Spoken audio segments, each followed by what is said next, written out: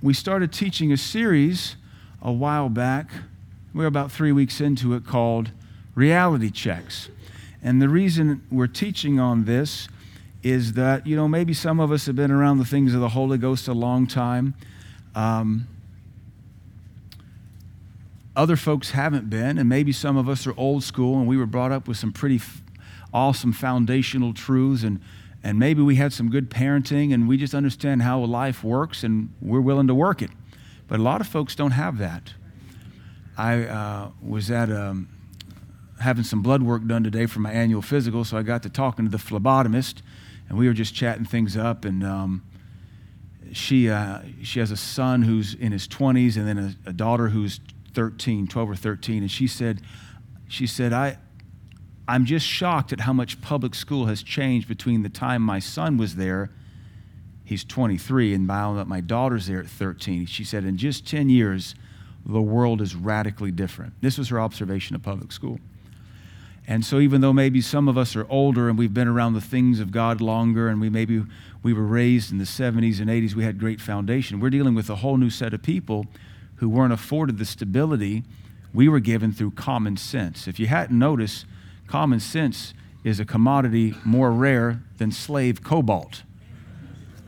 Slave cobalt, you know what that is, right? Cobalt's what it takes to make electric cars. They just use slaves in Africa to dig it out. In DRC, children. So the Chinese, we're not against the Chinese, just the communists. The Chinese who run the companies have to use African slave labor. Does this sound familiar to you? To dig out cobalt, a rare earth metal, out of DRC so that you can feel good about saving the planet. Did you wake up yet? You woke? So which is it? You going to save a planet, or are you against slavery? Because you can't have both. And by the way, there's nothing green about electric cars. I worked in the mining industry. And they just have batteries, and batteries only store energy. They don't make it. So how are you making it? If you want to say hydroelectric, do you really want to silt up all those rivers? Because that happens. That's an environmental issue. Are you against nuclear? Are you afraid of that? How about coal? We're not living in Iceland. You can't drill down 20,000 feet and tap into a magma body and produce infinite geothermal. So it's dirty somewhere, but there's nothing green about an electric car. And then what happens when the battery's dead? When I was in geology, we were worried about environmental crises like landfill overflow. Nobody talks about landfill overflows now. So where do we start disposing of everybody's lithium-ion batteries? If they don't blow up first. And what happens with a landfill full of lithium-ion batteries? Do they blow up? And if so, do they burn to the Earth's core? But no, I just want my electric car that says Free Tibet and I love Marx.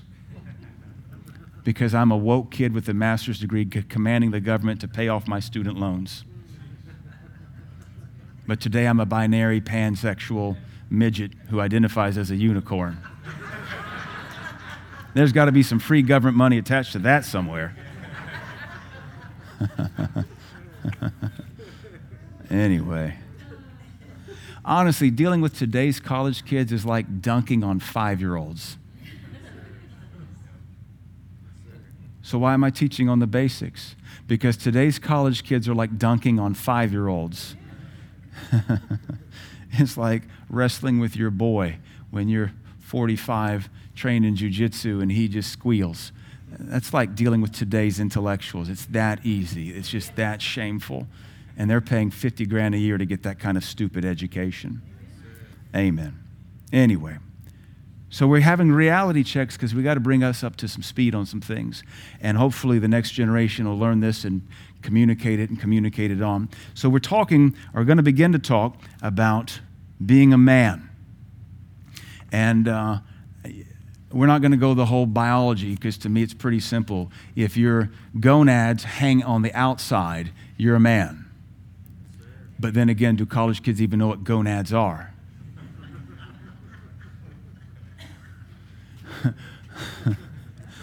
Just give you biology, when they're male gonads, they're called testes. When they're female gonads, they're called ovaries. This is very simple. Never mind, I can't go there. I can't. I don't have pride. Yeah, I can get away with a lot. The Lord will give me permission, but I also know, no, don't go there. I'll grieve him and I'll make you chuckle, but I'll have to repent. So we're not talking about gender confusion. We're just talking about what it means to be a mature man, because we don't have that anymore. Fewer and further in between. But the reason we don't have men anymore is because we don't have parenting anymore. And so then, God forbid, what will the next generation of children look like when this generation is as goofy and as weird and confused as it is? So we see the all-out assault and degradation of culture. The foundation of civilization is family. But have you noticed the West is so anti-family unless it's a parody family, unless it's I'm marrying a robot or a dog or a tree or myself, or somebody sent me an article today about a Japanese guy who just married a fictional character because it looks like a giant anime robot. And no joke, the article said he married this fictional robot character, and now he's having trouble because he can't relate. They can't, he's having trouble bonding. And I made the joke back on our little text chat, well, this may be because she doesn't communicate well. And she's a giant anime doll. Those Japanese do some weird stuff. But then again, so do the Americans. What's the next generation going to be like? Our families are under attack. So when we start to talk about what it is to be a man, and it isn't some grown adult pounding his chest saying, look at me, I'm a man, I'm a man. Most men who have to flex and show off are really very insecure. When they have to flex and show off, usually it's in a pact because there's safety in numbers, but if you get them alone, they have trouble making eye contact. That's an insecure man. They're strong in packs, just like homosexuals are. Motorcycle guys are strong in packs, just like homosexuals are. Frat boys are strong in packs, just like homosexuals are. Gangbangers. I grew up in Seattle in the height of the gangbanging. They're strong in packs, just like homosexuals are. There's a strength to a pack. These aren't real men. When you got to run in packs and alone, you can't even make eye contact and you go home insecure. Real men are confident, because they've been developed and they've been trained. They're not crippled by insecurity. And I'm getting ahead of myself, but real men are not muscular. It's not about being burly. It's not about having a big beard. It's about having a confidence and knowing what your existence and purpose is for. That has to be taught to you. If it's not taught to you by a mom and a dad, it has to be taught to you later. Otherwise, your life never fulfills its fullness. I talk about formative discipleship, which takes place in the home. And if mom and dad don't do a proper job, thankfully there is what I see in the scriptures as reparative discipleship. And that's what happens when you start to walk with Christ on your own and you realize mama never put this in me, daddy never put this in me, or I was abused and this was taken out of me. So there are formative discipleship years that we ought to maximize when our kids are from 0 to 13. And then if something's messed up after that, we can repair it, but it's going to be a little bit harder, but that's all right. There's always something to repair. Even in the best of homes, there's something to repair. Formative and reparative discipleship. Real men, they know their purpose and there's a confidence about them. If you don't have it, you can get some. We're dealing with a whole generation of men or boys. I don't know what to call them. Just because you have hair on your body doesn't make you a man. When you have trouble making eye contact and socializing, you're not really a man.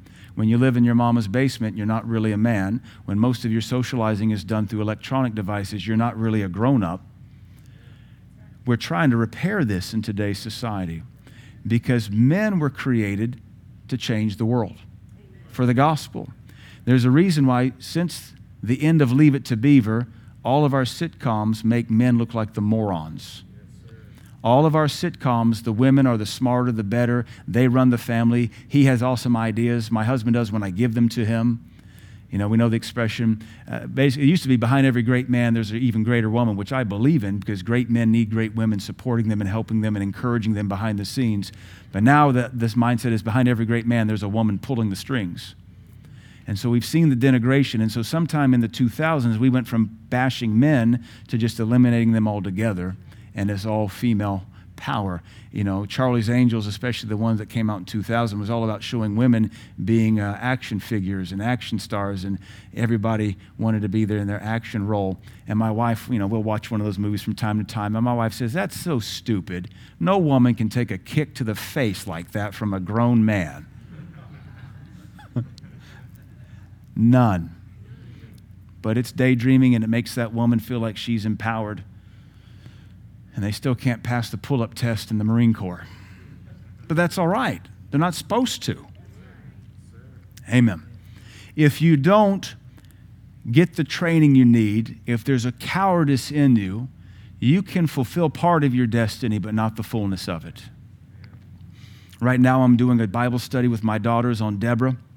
And I'm learning things about Deborah and Barak I've never learned or seen before, because I'm walking it through at my children's level, line upon line, as we read through the story, just really 2 chapters. But one of the things Deborah tells Barak, basically, because you're a coward and you're just now getting with the program, God's going to use you to defeat Sisera and his army, but the honor of killing Sisera will not go to you, because you're just now getting with the program. It's going to go to a woman. That's what Deborah prophesies to Barak. So Barak finally musters up the courage to obey God.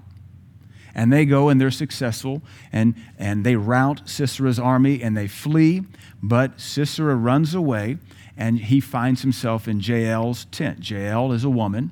She's the wife of Hobart, which is a descendant of Moses' family. And Jael gives him milk, and he falls asleep, gives him yogurt, he gets sleepy, and the modern translation brings it out better. King James reads like she takes a tent spike and drives it into a skull, but the modern translation says she crushed his head with a hammer, and then she drove a spike through his head. Wow. Because I'm sure if that spike's not sharp enough, you might just wake up an angry warrior.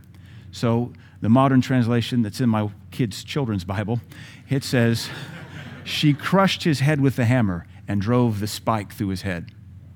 That would make more sense anyway. Just crack him really good to kill the general, and then drive the spike through his head to make sure he doesn't wake up with a nasty headache. So she kills Sisera, fulfilling what should have been the man's honor, but he took too long to find his courage. So then the next chapter goes on, it's called the Song of Barak and Deborah. And it's a wonderful prophecy. It's hard to believe it's a song of praise and worship, because it talks about military destruction, warfare, and crime. Chris Tomlin doesn't write songs like that. He writes songs about good Father. It's who you are. And Barak and Deborah write songs about killing enemies, because that's who they were. So it goes on to say, and I found this interesting, I was just seeing this last night, in the Song of Barak and Deborah, Judges chapter 5, it says, in the days of Shamgar and in the days of Jael. It doesn't say the days of Barak. In the days of Shamgar, which was one of the first judges, he killed several hundred with a ox goad. And in the days of Jael, Israel was so depressed they would not travel in the open roads, they would travel in the back roads. But what I caught was the time of Barak is not referred to as the time of Barak. It's referred to as the time of Jael, the woman who killed the enemy, though she wasn't the judge. The honor didn't go to Barak. Like Deborah said, the honor went to a woman, because the man did not find his courage. Not till it was too late. This is just a story that confirms what I teach around here, that you can have a destiny, it just may be second class. And so we don't know Barak as anything but the guy who barely went to war after a woman encouraged him. Thank God for Deborah. But he's not known as defining that age. The courage of Jael defines the age. But that shouldn't be. We need courageous women who aren't afraid to take a hammer to the enemy, but we need courageous men first. What our modern generation in the West has done has emasculated men, and everybody's commented on it. Even now the liberals and the progressives are saying the reason we don't have any good men is we've spent the last 30 years castrating them in the media. And some of us are a product of that. This is also why you got to be careful that you don't make your boys mama's boys. And this is also why you don't marry a mama's boy, because those apron strings can go right into your bedroom, and it gets real weird. Don't let your boys be mama's boys. You cut those apron strings. And you single girls, when you start looking, you make sure he's not a mama's boy, because you don't want mama telling you how to run your house. Because if he's a man, he leaves mother and father and cleaves to his wife. You don't want him halt between two decisions. I asked one guy, who you married to, your wife or your mama? Because I can't tell sometimes. Just because you got hair on your face doesn't mean you're not a boy. Weirdo. That's weird. Why do you call it weird? Because it is weird, and you need to know that it's weird. Your mama's not your best friend. And why does she have a say in your marriage anyway, you coward? Amen. So, when we're dealing with being a man, the reality check of being a man, the root foundational truth behind being a man is summed up in maybe 3 words. Stewardship of authority. To be able to be a man, you have to have learned the stewardship of authority. Now, women have authority too, but this is different. We'll deal with them in a few weeks when we go into the reality checks of women. But to understand the concept of the reality check or the reality check of the stewardship of authority, we got to understand authority. And we're going to see how God set this thing up, because anything we start to say about men, any problem men have, any success men have, any failures men have is going to be rooted in their ability to steward or not steward authority delegated to them. The whole of the kingdom, once you're born again, rises and falls on your ability to do what you've been authorized to do. And so I want to say a few things about authority that should help you. And this will help women, whether you're married or single or a widow, because these are just truths that transcend male or female anatomy or gender. Genesis chapter 1 is where I ask you to turn. Let's read there. From the very beginning, man was created, and that is male and female, but man was created to exercise dominion and authority in the earth. So Genesis 1:26.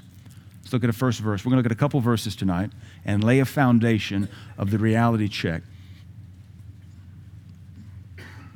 If you wonder why I look like a hippie geologist professor, it's because I didn't want to wear a suit today, so I got my African clothing out. I felt so good after wearing Nigerian clothing.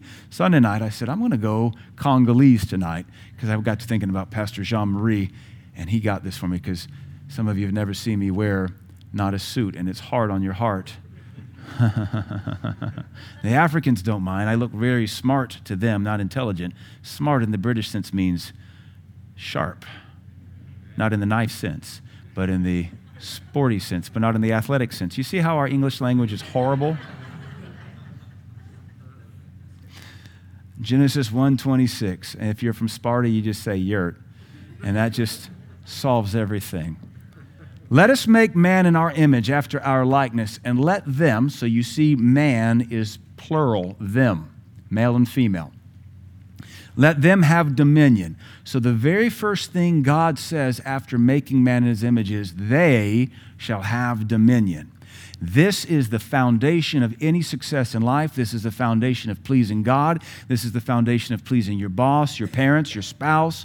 This is the foundation of living as a civil human being in civilization, in a cultured society. It is understanding dominion. And if you don't understand dominion, you'll go nowhere. And what makes children transition from babies to toddlers to children to preteens to teens and to adults is their growth in dominion. Now, when I explain this, you're going to realize you understood it and believed it all along. Intuitively, you just didn't understand it intellectually or perhaps theoretically. But what makes children advance in society is their ability to understand limitations, boundaries, and the authorization they have. When a child is mentally handicapped or has had traumatic brain injury, we would say they are stuck in the childlike state because they're never able to advance. And what we're saying is they don't understand concepts. They're not able to groom themselves, care for themselves. They've lost the understanding of authority and dominion.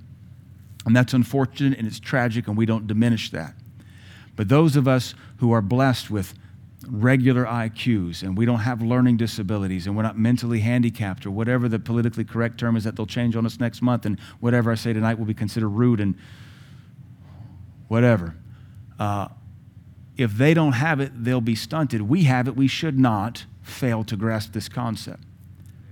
God says, give man dominion over the fish of the sea, over the fowl of the air, over the cattle, and over all the earth and every creeping thing that creepeth upon the earth. Verse 27. So God created man in his own image. In the image of God created he him. Male and female created he them. There's no transgenderism. There's no poly. There's no pansexual, transsexual, whatever sexual they make up next. Fictosexual, which is the guy that married a robot. Petsexual, treesexual. We're just making up stuff. We're bored, and it's cool. I mean, LGBT is cool right now. This is what the cool kids are doing. And if you want to be cool, it's not about the Nikes anymore. It's about your weird sexuality. So just make something up, stick with it, and maybe you can rise to the cream of the crop in your class. And then reality will kick in. And the demon will kick in. I like what the philosophers are saying today. All this LGBT madness is nothing but a social contagion.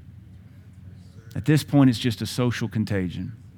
And most of the transsexuals now who are having trans regret are saying, you know what? I think it's almost 95% of the cases are saying, I was just diagnosed with autism. It's one of the most unprecedented parallels between transgenderism now is that most of them are on the autism spectrum. And now they're saying, why didn't my psychologist pay more attention to my autism diagnosis? Why did they push me towards hormone treatment? Well, because your shrink was a quack. We even have fun words for those guys, don't we? There's an agenda. No, male and female created he man. Mankind is male or female. You either stand up to pee or you sit down to pee. It's very simple. Gonads on the outside, gonads on the inside. Testes or ovaries. It's an innie or an outie. I mean, there's your gender studies. No reason to go $400,000 in debt for a PhD you can't use anywhere but at the coffee bar. A couple years ago, we had a lady professor come visit us on a Sunday morning. And I was just, meeting her. I said, where are you from? Indiana. Hey, I used to live in Indiana. Where from? Bloomington. Bloomington? Would you go to Indiana University? Yeah, I've been to Indiana University. I said, what are you here in town to do? And she said, well, I'm a new professor. I said, really? Of what? She said, I can't go into detail because she still may be in town.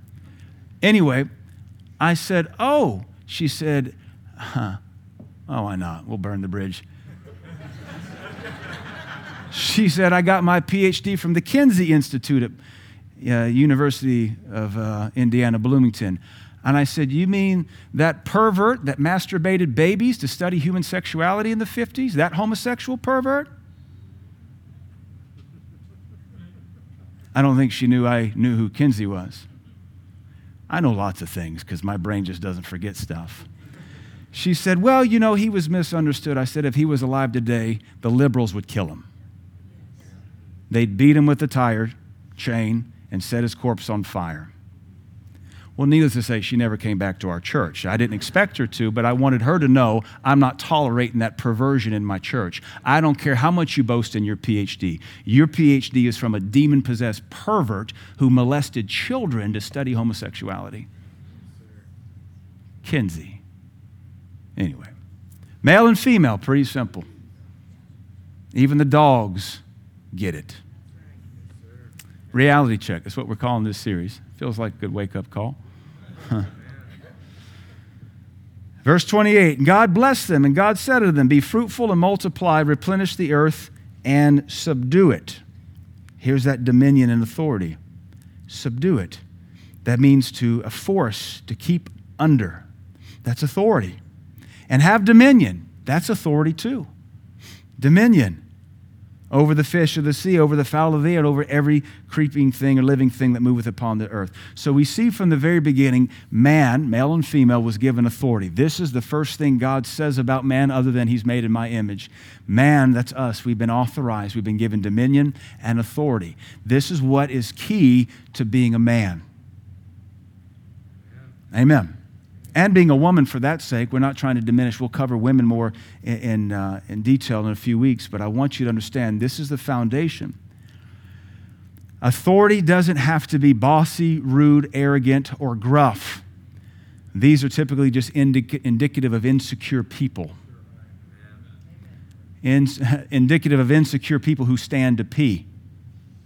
That's all that means. When you're rude and bossy, you're not a man. You just stand to pee and you're really insecure. Grow facial hair and stand to pee. Yay, you. Not hard to do. Authority, though, is given for several reasons, and this is what we have to hone in on, because maybe you weren't taught this growing up. These are simple truths, but maybe they have to be communicated to us verbally so we can say, yeah, I get that. That makes sense. Because when you can see it, you can apply it to your own life and teach it to your kids. But authority is given to bring peace. Authority is given to bring order. Authority is given to bring clarity. Authority is given to set things in organization and structure. That's why we're authorized. If you stop to think about any authority at any level of life, it always comes to bring peace, harmony, structure, advancement, progress. The teacher has authority over the classroom. Her authorization is to keep harmony, peace, and to educate. It isn't just to bring peace, but it's to bring peace to advance a cause called education, not woke indoctrination. The police officer has a badge and a pistol to bring peace. He's called a peace officer. He's called a law enforcement officer. He's a peacekeeper. His authorization is to bring peace and organization and structure to advance a harmonious society and community. Same with a man. He has been given authority by God to bring peace everywhere he goes, to advance the kingdom of God. He's been bringing authority to accomplish and organize whatever he's been put over. Psalm 8 is another verse. It says, what is man that thou art mindful of him, though the Son of Man? What is man, the Son of Man that art mindful of him? You've made him a little lower than the angels. You've placed all things under his feet, all created things under his feet. It's another verse of authority. We've been given this authorization to enforce the kingdom of God. Then there's other levels of authority. You get a job and your boss gives you authorization. You are authorized to price check the bread aisle. That's your authorization, so you better get to price checking. You bring prices, peace, harmony, and you advance the cause of selling bread. That's what you're authorized to do. Authority brings structure, and it's given to fulfill the will of God. Matthew 8, the centurion says this. He says, only speak the word, Lord, for I am a man under authority, and I say to this man, go, and he goes, and to this man, come, and he comes, and that one, do this, and he doeth it. Just speak the word, because that's how authority works. Where did the centurion get it from? He got it from the senator. The senator got it from Caesar. Where did Caesar get it from? He was just the ruler of the world. It was his authority to give. But that centurion understood how authority worked, and Jesus, it says he marveled at that faith. So part of authorization, part of authority and dominion is a demonstration of faith. This is why, ladies, you don't go for men who don't understand authorization, because they're not operating in much faith at all. We're talking about what it means to be a man. If you weren't taught this, you have to learn it now. Any drop, and by drop I mean just any drop of authority, is given to you to bring about peace and accomplish a bigger picture. And authority is a stewardship, which means you will be judged for what you did or did not accomplish with that authority. Anything given to us by God, we'll be judged for. Anything given to us by God to do something with is a stewardship. God will judge us and either give us more or take it away from us. You know the parables where it says, take from him that has little and give it to him that has much, which causes the socialists and the woke crowd to blow their gasket, because that's anti-socialism. It works for authority too. Like, for example, Pastor Caleb, we set him over Abundant Grace Church. He and Miss Tiffany were the obvious choice. We authorized them. That church, Miss Sandra was running the church. She called us up a year ago and said, we need a pastor. Our church is in dire needs. Would you be willing to take us on and help us? I said, absolutely. I have just a couple. We're going to walk this out. So they basically handed me the authority. I become, in a sense, a bishop over their church, and then we set in the Andrews, and we delegated that authority to them. Now, on paper, I'm the president of the church, so I'm held legally responsible. It's the same in the spirit realm. If Pastor Caleb and Miss Tiffany ever fail, that authority will be taken from them and given to somebody else. Same with me. If I ever fail here, Our bylaws are set up that I can be removed. My pastor, Dr. Barclay, can step in, name a replacement, let the board of elders or the board of directors do something, but I'm not a dictator here. If I fail with this authority that God's given to me for this church, it'll be taken from me and given to another. But this authority is limited. My authority is only over Engrafted Word Church and Abundant Grace Church. But even with that, I relegate all of it to the Andrews because that's my vision, is to let them have that thing as they grow into it. I don't have any authority over First Baptist. I don't have any authority over Stephen Street. I don't have authority over the Scudder family ministry. That's their thing. I just pastor them. If I am not a good steward over my authority and if I don't use it to accomplish the will of God, I will be corrected, I will be instructed, I will be rebuked, and then I will be removed. Same with any ounce of authority in your own life. It's why you get fired. Because you misappropriate or neglect authority. Men become men by mastering authority at every stage of life. Authority is a stewardship we'll be judged by God for, depending on how we use it. We are given the measure we need to accomplish the will of God at each stage of life. Pastor Vaughn, our founding pastor who's in heaven now, he once said to me, maybe he said it to some of you who knew him well, he said, I became pastor at, I think he said 24. He said, I don't think any man has any business pastoring at 24 years old. He had that much authority at 24. Typically, you have as much authority as God trusts you with. That doesn't mean some boss might not hire you, not have a clue what he's doing, and give you authority you shouldn't have. I do think it's pretty crazy that our military operations are run by 19-year-olds. I mean, the U.S. military is 19 and 20-year-old boys who've grown up on Call of Duty, and you give them shoulder rockets and artillery, and they get to roll around in tanks and do fun stuff like that. That's pretty cool. You just want to point them in the right direction. I'm not sure a 19-year-old needs to have a tank under his disposal, but that's what happens. And I'm sure out there in Tikrit and other places in the Middle East when nobody's looking, and that 20-year-old captain says, see what this will do to that goat. Because I've actually seen some of those bootleg videos that weren't ever supposed to get out. And I've seen what 20-year-olds do when nobody's looking with extra rocket launchers. Yeah. We'll be judged, but we've been given the measure we need to accomplish the will of God at every stage of life. So what that means is wherever you're at tonight, you have as much authority as you need to master it. And don't worry about something you don't have till you master what you do have. This is called growing up. Don't worry about having faith to run a Fortune 500 company when you still can't show up on time for your boss. First, master the time clock. You've been authorized to come in Monday, Wednesday, Friday. You're not authorized to show up Tuesday, Thursday. If you show up Tuesday, Thursday, your boss is going to say, what are you doing here? You're not supposed to be here. You don't have permission to be there. Go home. You've been authorized to show up Monday, Wednesday, and Friday, so you show up Monday, Wednesday, Friday, you show up early, and you master Monday, Wednesday, Friday. Your boss will give you Tuesday and Thursday as well. And then he may put you over stuff. You have been given as much authorization as God can trust you with, and yet it's also a stretch because you could fail him, and he have to remove it from you. Men don't just have beards and yell and beat their chest and have a voracious sex drive. Men know how to use authority. That's what makes them men. We understand this truth intuitively. We may not just have ever heard it taught. Little children begin practicing their dominion at about year 1. After identifying mom and dad, mama, dada, mama, dada, what's their next word? No. It's funny, but it's the absolute spiritual truth.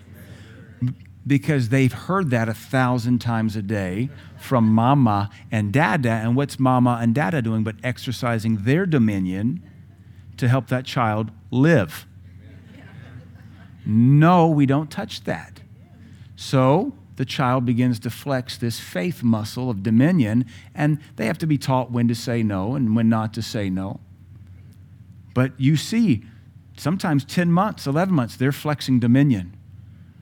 And they'll start play with their baby dolls. No, no. They have a family pet. No, Charlie. No, Charlie. They're exercising dominion. And then it becomes mom and dad's responsibility to teach them how far their dominion extends, what not to use it on. You good parents say, you never tell mom no. I am your mother. You don't tell me no. Why don't we try that again? Yes, Mommy, I'm sorry. That sounds better. Ask it a different way. Mommy, please, I? Exactly, because you have no dominion over me, sweetie. Parents make a mistake when they give their kids more choices than the federal government gives you. Let me speak very frankly. My wife and I watch some of you parents ruin your kids by giving them choices they have no business being afforded. You don't give them a choice. You limit it. I'm all for freedom, but freedom also makes for a stupid society like the US of A today. You can't trust carnal people with freedom, and your children are carnal. They're not spiritual. They're carnal. They're tossed and driven of their whims and their emotions because they're children. I didn't say they're sinful, they're just carnal. So for me, God trusts me to this degree. When I come into a place, a church to preach or a missionary assignment, I want everybody in authority to tell me what they want me to do. Do not give me options. Where are we eating, missionary? Where are we eating, pastor? What would you like, pastor? Well, I'm good for anything. I just don't do mushrooms. Other than that, you like Mexican? Sure. You like Chinese? Sure. What would you like me to preach on? Be led by the Holy Spirit. I don't want to be led by the Holy Spirit. I want to be led by you. This is your church. You tell me what you want. I'll operate better. You give me what you don't want. You give me what you want. I'll get with the Holy Ghost. We'll hit something out of the park for you. I don't want choices. I watch what you do with your kids with choices. Ruin them. And I'm serious. They grow up prematurely thinking they're trustworthy, and that's deception. The government barely trusts your kid at 18. You trust them at 10 because your kid's special. Yeah, they are. Got quiet on me. Mom and dad must begin to shape the child's perimeters and boundaries. As the child grows, their delegated authority, which comes from their parents, expands. And they begin to have authority over their room. And you expect them to use that authority to clean it. You don't let your kids pick their clothing. You don't let your kids pick their food. You don't let your kids pick what they watch. Because you can't trust them. You can't negotiate with a 2-year-old. I don't know if you know this, but the U.S. government doesn't make ambassadors out of 2-year-olds. Because no sane human being negotiates with a 2-year-old except for an incompetent mother. We don't negotiate with 2-year-olds. I'm the parent. You do what I tell you. Why? Because, why? Because, why? Because, why? Because, why? I can say because more than you can say why, kid. Because, why? Because, why? It's just easier just to give them what they want, huh? So you give them what they want and you teach them how to destroy their life. And you're not teaching them how to use delegated authority. Their whole life as a child growing up into adulthood will succeed upon their ability to submit to the authority over them and then to use the authority delegated to them. And if we just keep giving them every choice and option and you choose, you're going to ruin your kids. Too many choices just breeds confusion. My wife will tell me, honey, just tell me what to do. I can do anything you tell me what to do. Just tell me what to do. She's never once cried. You're just a controlling, you're a misogynistic jerk. Just tell me what to do. I can do what you tell me to do. When you understand how authority works, you're not begging for rights. You just want to hit the bullseye. I mean, when you're begging for your rights, you're asking, can the bullseye be over there? Can the bullseye be over there? No. When you understand how the bullseye works, just show me the smallest part you want me to hit, and I will hit it. Everybody in this nation begging for the rights, and we give them to you. And what do? You go marry a dog and turn yourself into a pygmy ninja midget. Dress up like a unicorn, call yourself a furry, and identify as a pedophile. That's what happens when you give Americans freedom. And hashtag it. Yay, you. Think you're some kind of special person who needs special human rights. We let you live and breathe. That's human enough. Amen. The way you're acting is not human, so I don't know if you get special rights. You are limiting your career to a weird bookstore or a coffee shop. That's about all you're going to get to do, because nobody wants a furry checking their eyes at the eye doctor, whatever, optometrist. Like, what's that? Ortho, no, that's feet. Opto, that sounds right. Optometrist. Yeah, I'm still stuck on the unicorn furry. You know what furries are? Let me just reality check. Furries are your college kids who dress up like animals before they have sex.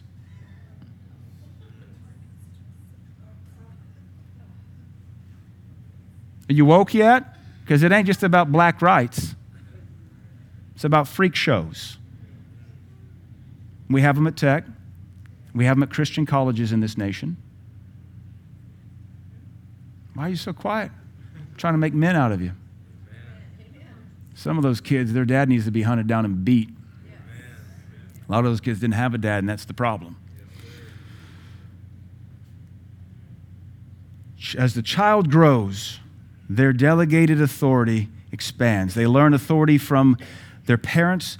They learn again authority first over their pee-pee. They learn how to keep their pee-pees in the potty. And they learn authority over their body. Authority begins with you. And you start to tell them, no, we don't cry about that. Don't you talk to me that way. They throw a little temper tantrum. You pop that hand because you teach them authority over their emotions when they're a year old. And then you don't give them options to what they eat because they'll turn out to be little fat dumplings like off of Willy Wonka. They'll get sucked up and turn purple in that big... Some of you, that's your kid. Because you let them always choose the sugar content and the mac and cheese. But no, disciplined parents teach children how to use authority over their body, to control their pee-pee, then to control their poo-poo, then how to clean up after themselves, and how to blow their nose, and how to brush their teeth. Authority begins with me, myself, and I, and my thoughts, and my emotions, and my body. That starts about 10 months to 1 year. And if you stick with your child, especially your boys, but women too, this kind of discipleship never stops. It just gets larger in its scope and heavier in its weight and deeper in its influence. If you stop discipling your children in their dominion when they turn 10, you have failed. Because that's when hormones start to kick in some kids. And now you got to teach them how to control their emotions with hormones and teach them to control their appetites when lust kicks in. If you don't do that, what are you doing? You just bringing home food and letting them watch DVDs? Netflix or Disney Plus? I mean, what kind of parent is that? It's just Barney all over again, except it's video on demand. We teach our children dominion and authority. And when you do, your kids don't end up squirrely, crazy, or overweight, addicted to video games or Instagram, or emotionally insecure, falling out of orbit every time someone looks at them wrong. They learn authority over their pee-pee. Then they learn their authority over their food. Because remember, when they spit it out, you pop their hand, they learn to keep that food in their mouth. And even though you want them to learn physics, every time they knock something off, it's funny once. Then the physics lesson stops. You know how it is. I have 3 kids. They throw it off, and they're like...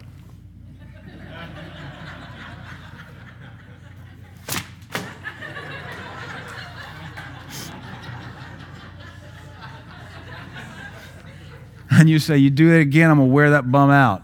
And they look at you, and then goes the whole plate of food the other way against the wall. So they learn authority over their food, and we don't throw it on the floor because when I do, it hurts my leg. And I don't spit it out because then it hurts my leg.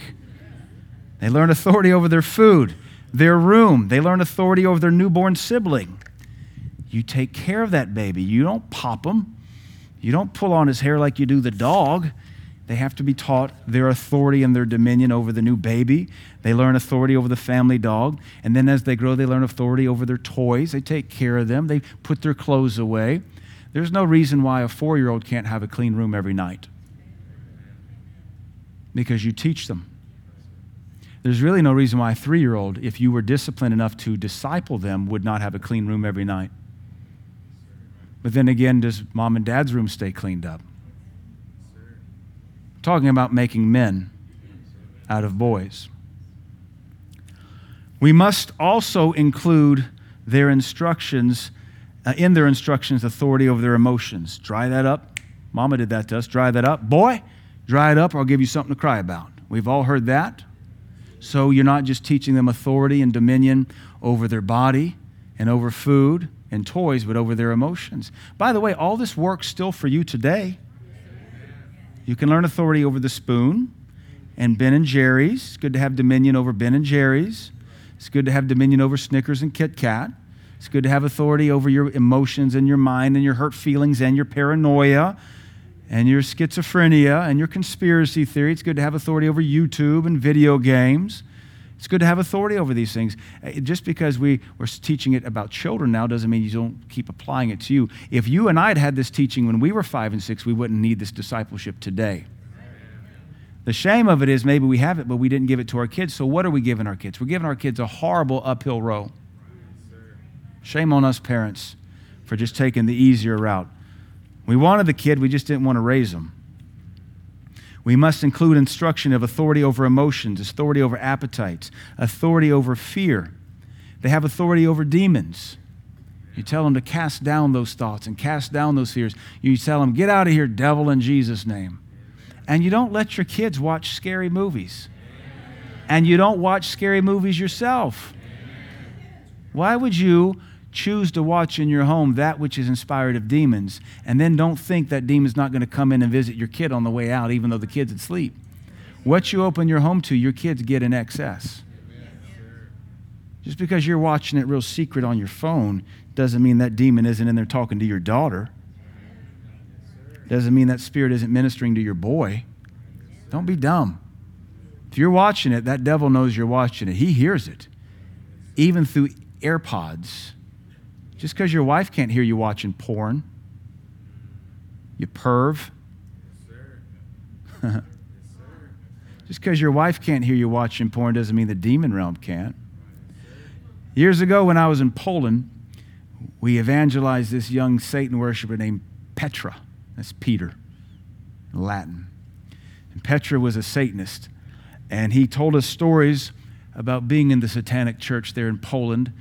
When we actually met him at this outdoor Christian concert, he was real nervous because he had kind of run away from the satanic church because they had just sacrificed a baby the previous week. And that really shook him up. He wanted to play with Satan. He just didn't know if he's up for murdering babies. It's demonic when you murder babies. The Democrats are demonic for their push for abortion. The Republicans are demonic for using the fetal tissue on the back end of their investments. So just so you know, they're both demonic. But one of the things Petra told us, he told us a lot of stories, and I learned a lot about the demon realm from this kid who was playing with it. He had this shirt on. He actually had 2 shirts on from this demonic American band I wasn't familiar with. But the one that caught my attention, he took the shirt off and they had another one on under it. But it had this picture of Jesus and he was in agony and they had all these nails driven into the top of his head. It was a satanic shirt mocking Jesus. The other shirt, that was a sweatshirt. The other shirt had Jesus crucified upside down with his guts pulled out. And this was the shirt for a demonic American band. But Petra told us that he would listen to these American bands on tape, this demonic, satanic worship music, not worship, but rock music. It was in English, so we didn't understand it. And he would listen to it with headphones on so his mother couldn't hear it. But he told us, without realizing what he's saying, he said, I'd put those headphones on. I didn't understand what they were saying, but I would feel demons come in and out of me. He knew what they were. He said, I turned that music on, and he said, it's like they could hear what I was listening to, though I had headphones over my head. And as soon as I'd start to play it, they'd come find me, and they'd sit in me and pass in and out of me, make my heart rate race and mess with me. And I thought, why would you do this dumb stuff? I learned a lot, though, and we got Petra. We prayed with him to receive Christ that night. We got him some new shirts from the rest of the mission team so we could get rid of all those demonic shirts. I have a picture of them somewhere in my photo collection. But just because your wife can't hear you watching porn doesn't mean the demon realm doesn't. It doesn't mean you're getting that spirit of pornos on your kids. So just wait till your daughter starts sleeping around at 13 and 14. That'll be your fault, Dad, because you're a pervert, Dad. Yes, you're not a man. You're a pervert, and what you do with your wife is not making love. It's called masturbation. We might as well buy you a blow-up doll. At least your wife will get some rest. It's good preaching, isn't it? That's a Wednesday night hoorah. Reality check. Talking about furries and dads masturbating in their wives. because it's not making love. Don't mean to be crass, just want to be real. Because you're a pervert. You can go church hop if you want to. I'll think you're a coward. You can go pastor shop if you want, but that just makes you a coward. Amen. And if this isn't your problem, you're rejoicing, saying, thank God I'm not that tired tonight. Amen. Yeah. God established this pattern. We teach our children to learn authority over everything. These authorities will only grow as the child does.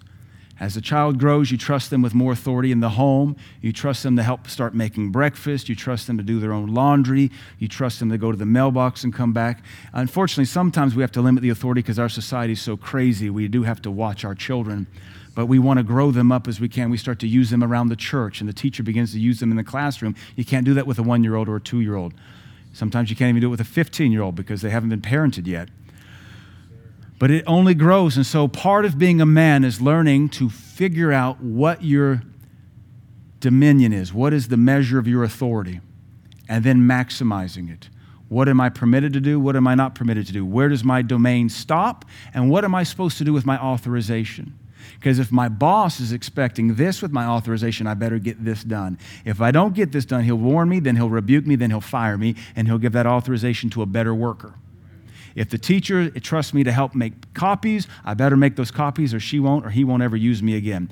Part of being a man is understanding dominion and authority and recognizing it everywhere you go. If you fail, if that just becomes just a non-existence, a big zero in your life, you'll never go anywhere and we won't be able to trust you as a man. Men are to understand authorization and domain. Domain is the scope, the perimeter, and authorization is what you're permitted to do there. And every one of us, men and women, we have a domain and we have an authorization in that domain. As a pastor, I have a spiritual domain, which is the Upper Cumberland. I don't have a civil domain. I have a civil domain when the mayor invites me to come open city council in prayer, which he does about once every month or two. And I'm honored to go in there, and my domain and my authorization lasts about 2 minutes as I lead the city council, the council members, and all those present in a simple prayer for the blessing and the wisdom of God over our city. That's the extent of my civil domain and my civil authorization. I have a spiritual domain. It's our region. I intercede for our region. We want to win our region. But that domain does not extend to the church across the street or the church in Swanee or the church up in Livingston. That's beyond my domain. This church is my domain, and I know my authorization. It's to preach, it's to teach, it's to make disciples. I don't go home and get in your business. That's not my domain. That's not my authorization. But if you bring your business here, you bring it into my domain, and you bring it into my authorization, and I will clean your clock, you little pervert who keeps masturbating in your wife. Yes, sir. You picking up what I'm laying down? I'd hope you repent. Amen. I love your children more than you do. Plus, I don't want to have to get them delivered from lust. And I don't want teenage pregnancies in this church. So men, because they have this aggressive nature in them, they have to be taught dominion. That means restraint. They have to be taught what they're authorized to do. A year or two ago, some neighbors moved in down the street. They had like 5 boys. And the day they moved in, those boys were on my back deck, 3 houses down, playing in my pool. It's a little blow-up pool. It's not like I got this big pool. And I went, those boys don't know their domain, and they don't know their authorization. And the mama's got a newborn baby on the hip. They got a kid they've adopted. They got boys, just boys. No girls at all, just all boys. And mom and dad look exhausted. And they're looking at you like, what have we done? What have we done? What have we done? Try wearing flannels. It'll calm things down. But what have we done? But those kids don't know their domain or their authorization because the day they move into that house, they're in our backyard. They're throwing our rocks. They're playing with our kids' toys. They don't even know who we are. And it was funny because the next week, a fence went up. Not our yard. I'm not paying for that. They're paying for that. Fence went up in their yard, and now they just kind of, I think they're going to dig a hole. I think they'll escape. They'll be back in my pool once we blow it up. You got to teach men their domain, their authorization, because that's what begins to make you a man. Ladies, that's what you want to be drawn to, a man who knows his limitations and his authorizations. If he knows that when he marries you, that you fall under his domain and his authorization, he will take care of you because he's going to answer to God if he doesn't. But if he doesn't know how to please his boss, if he doesn't know how to serve the church, if he doesn't know how to even take care of himself, he will not take care of you. Leave that guy alone no matter how much attention he gives you. He's probably just giving you attention because mama's at work today.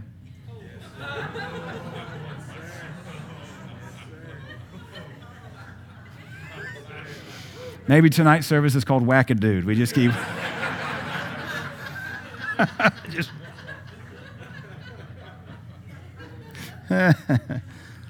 God established this pattern with his first child, Adam. Genesis chapter 2. He makes Adam. And though we all envision Adam to be an adult, maybe 18, maybe 20, we all envision him as a young, healthy, vigorous man, he's still a child.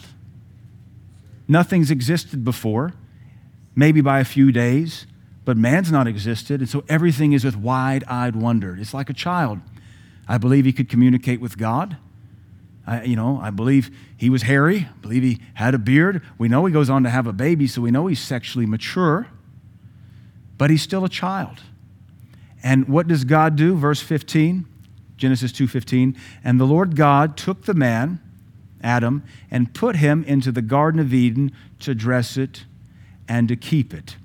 So here we see a dominion, the garden, which is an enclosure, and we see an authorization to dress it and to keep it.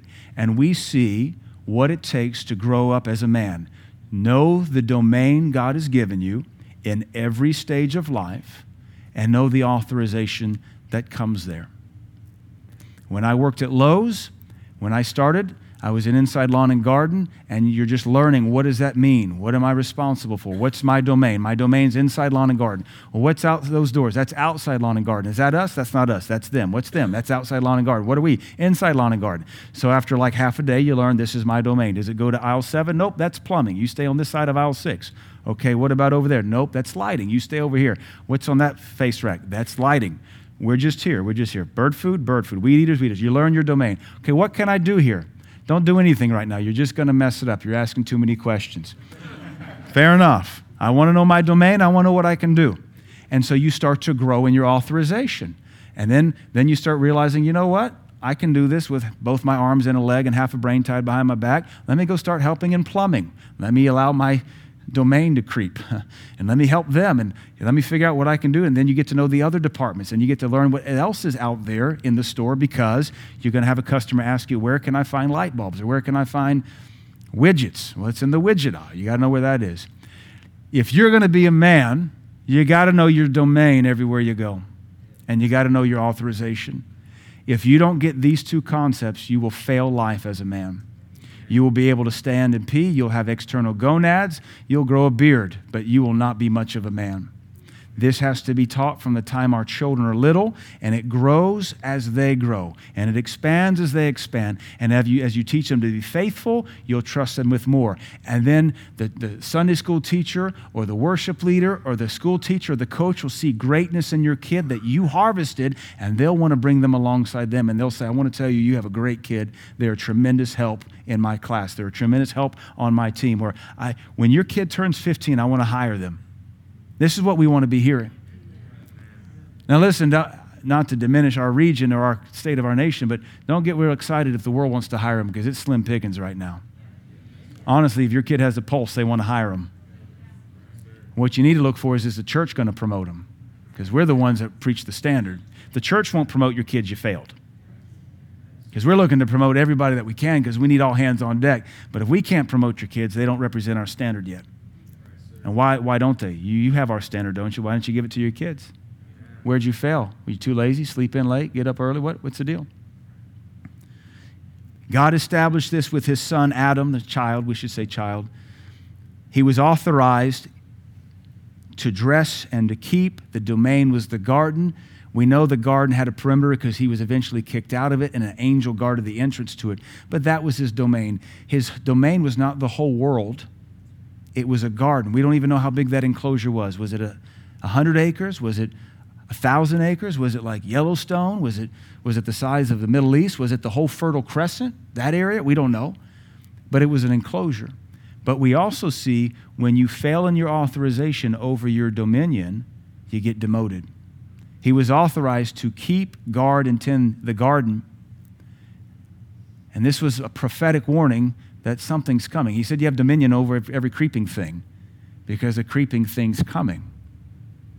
And he did not use his authorization. This comes back to our doctrinal baseline that authority and authorization comes to bring peace, to enforce what God has preordained. And if you don't enforce it, you're not using authorization properly. And so because man refused to use the authority God gave him to keep the garden, he was kicked out. He was demoted. It brought in original sin. That's how severe this thing is. This is why it's so critical we understand the concept of dominion and authority as men. Because when you start to fall in love with that girl, men, if you marry her and she's brave enough to say, I will, she becomes under your dominion. She falls under your domain. And you've been authorized by God to lead her. And you've been authorized by God to care for her. And you've been authorized by God to protect her. And you've been authorized God to intercede for her. And you've been authorized by God to help her. You've been authorized by God, but if you treat her like you did your mama's basement, and if you're expecting this wife to be another mama to you, you're going to be demoted from that marriage. It's going to be called divorce. And probably if she has a good pastor, he's going to tell her, don't marry this guy. Now, I'm in this stage now as a father. I'm looking at my daughters and I'm looking at my son.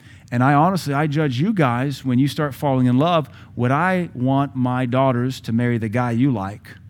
Should they be old enough? Or would I want my son to marry the girl you like? Should my son be old enough? And that's how I judge things now, honestly. I figure, why not raise the standard for you? Hey, if you don't have a standard, I do. You can borrow mine. It'll probably be a little higher, but you can't go wrong with a high standard. I mean, do you want a Yugoslavian-made car or a Japanese-made car? Okay, do you know what Yugoslavia was? I forgot we're dealing with Zoomers who were public schooled in the last 10 years. And now it's Bosnia, Herzegovina, Yugoslavia, right there in the Baltics. They used to make a car called a Yugo.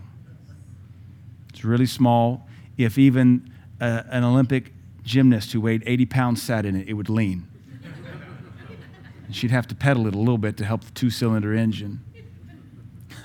If you don't have a standard, we have one around here. You can borrow ours. It will benefit you. You just don't get what you want overnight. It will help you in the long run. Adam was to learn dominion and authority. Without a domain and subject, you cannot practice dominion or authority. This comes back to us as parents now. We need to start teaching our children and making them cognizant of their domain. And you do that. You say, stay in our yard. Don't go in their yard. Don't touch it. That's not your toy. Get out of your sister's room. We're teaching this. We didn't even realize it. We're intuitively teaching them dominion and authorization. Don't touch that. You don't have permission to touch it. Did you ask your sister? Did you ask your brother? Did you ask me? We tell our kids, you live in Permissionville. You live in Permission Land. We also tell our kids, you're in charge of two things. They all know the answer, Jack and Squat. And Squat just left town. And as the kids have gotten older, they've gotten smart. No, well, I'm in charge of breathing. Not if I don't give you permission, you're not. Well, I'm in charge of going to the bathroom. Not unless you ask me first. But they know they're in charge of two things, Jack and Squat. Squat just left town, which means they're in charge of Jack. Which means not much, because I'm teaching them their authorization, which is heavily borrowed right now. They know they're not in charge of your kids. They know they don't speak to any adult like they do each other, and they get in trouble for talking to each other the way they do. So we're teaching them dominion and authority. It's called manners. Some of you are failing because your kids say yeah and what and hey you, and they have no idea they're not authorized to talk to adults the way you permit them to. It's a disgrace. They're children. They can't even make their bed or their dinner, and they're going to treat me like I'm their equal? I helped your parents believe you into existence. Show some respect. You're going to want me to pray you out of this church one day. Just pray it's not tomorrow, you 8th grader. Yeah. Without a domain and a subject, you can't practice dominion or authority. This is why it's so critical that when you get that first job, you do your best. You be the best French fryer. You be the best linesman, line cook. You be the best bird feed stalker. You be the best hole digger. Whatever they've given you to do, that's your domain. You're authorized to do it. Master it. And watch. You just watch. It's spiritual law. God will expand your domain. You won't just be over that line at the factory. You'll get to be over the next line. Or you'll go in there and you're just at step 1 on the line. The boss will see potential because you've learned your domain and your authority. He'll move you to step 2, and then he'll move you to step 3. And before long, he sees you've mastered the whole line. He'll put you over that line. And then he'll put you over both sides of the line. Every factory works differently. This is why you have to master every place you are in life. Master being a teacher's assistant. Master being, the coach's assistant. Master being the water boy. Because these are domains that come with authority. Because being a man means you know what you're authorized to do and what it's supposed to accomplish, because that's why God gives you the authority, whether it's through your boss, whether it's authorization through your pastor, authorization through your parents, authorization through your teacher. You're being tested with the authorities of God. Amen. Don't waste it. Don't misuse it. Wrapping it up here. Little boys are to begin to learn dominion and authority at home under a father, balanced by the nurturing grace of a mother. Little boys get hurt, and mamas are just brokenhearted. They whisk that boy up, and dad says, "I'll brush it off, boy. You're fine. And we'll go get some stitches. You'll be fine." "But my boy's bleeding." "Yes, it's fine. He's made of blood. He's got plenty left in there. Just hold it together. We'll get it to the emergency room." Boy, dads can be a little tough sometimes, but yeah, that's what they need. Because they're going to grow up to be men that have to lead. They don't want to be barracks, cowards that require a wet nurse to go with them to war. Getting a second-class destiny with all the authority and the fame going to a woman who took a hammer to the enemy general's head. She wasn't ashamed. She saw Sisera. She said, "Hey, come into my tent." Barak's been a coward for who knows how long, and here's this woman all home alone by herself in her tent. Here comes this mighty warrior. "Come into my tent, Sisera. I have some milk, some yogurt, and a hammer." "What did you say?" "I said, have all you want." Or maybe I said hummus. I don't know. Just come on in. We'll see what we got for you. Fatherlessness destroys the next generation of men, because boys grow unchecked, untrained, and undisciplined. Fatherlessness will destroy any culture it infests. Because those boys grow up without any oversight, without any pruning, without any direction. Dads are a trellis to the soul of those boys. And those boys grow up to be just like dad. And if there isn't a dad, mama's not designed to bear all that weight. When all there is mama, she loves them, she'll give her life for them, but she doesn't have it. There has to be a man put in their life to help those boys become men. Any culture, any generation defined by fatherlessness will corrupt itself and murder itself. And those boys begin to seek out gangs. They begin to seek out violence. They begin to prove themselves because they never had a dad that said, "Good job, boy," or "Come on, boy, dust it off. Come on with me, boy. It's time to learn something else. Come on." Because that boy just wants to hang out with his dad. He just wants to be just like his dad. What if there is no dad? The boy will grow up to be an insecure man with big muscles and a violent tendency. And he'll try to show off his masculinity, which he has none, by taking it out on other men. And you have murder rates through the roof all over the world wherever fatherlessness pervades a culture. It's wicked. It's demonic. The last prophecy of the Old Testament says, "Let the fathers turn their hearts back to their sons, and let the sons turn their hearts back to the father, lest I bring a curse upon the land." Any culture defined by fatherlessness is cursed of God. You understand our socioeconomic issues and our subculture of this nation? Fatherlessness pervades almost every part of our culture but the Hispanics. They still have a very strong family. But now we have even our professors and our woke clientele telling us that you don't need a dad, you can have 2 moms. Hey, just adopt as many kids as you want. I don't think any single person has any business adopting a child.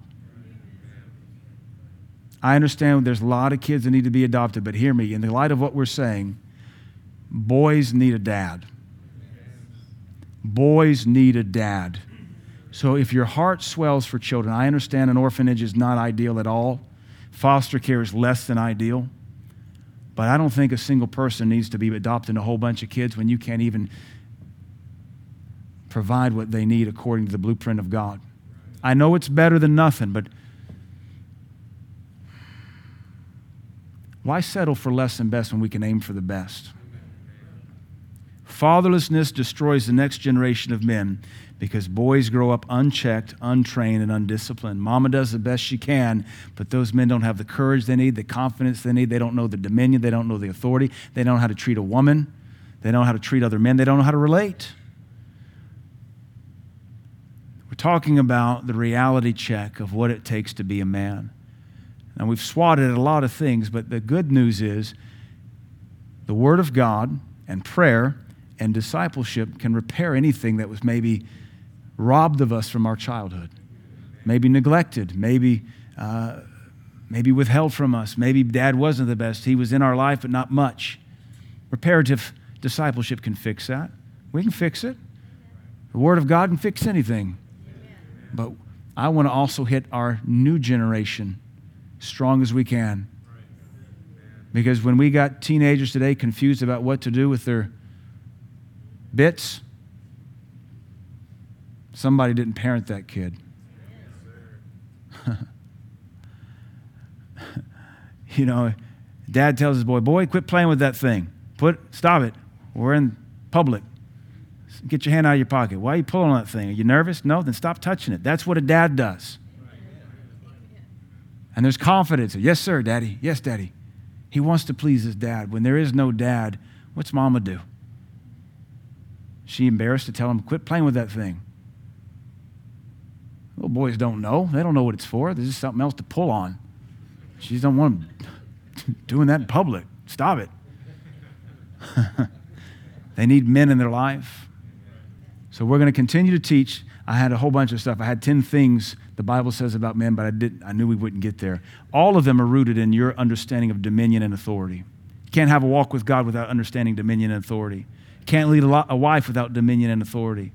You can't harness your body without dominion and authority. All the things the Bible says are based upon this foundation we see in Genesis about dominion and authority. So you can start today, wherever God has you, this is the dominion He trusts you with. If you're at home unemployed, that's not a good sign. It means He doesn't trust you with much. So get out there, get a job, find a place to begin to practice dominion and authorization. And start wherever you're at, master it. Master that battlefield, master that factory, master that classroom, master that new job, master that new apartment, master it. Figure out who the next step is. Go talk to them. And the fun thing about faith is that it's always looking for more domain and more authority. And you ask your Lord, help me. Give me the grace and the Spirit of God to master this domain, these boundaries, and the authorization. Let me know what I can do here. Because if you don't do it, it won't get done, and God will find somebody who'll do it. You will be replaced. God replaces people all the time. You'll just be replaced with the calling on your life, like Barak. Amen?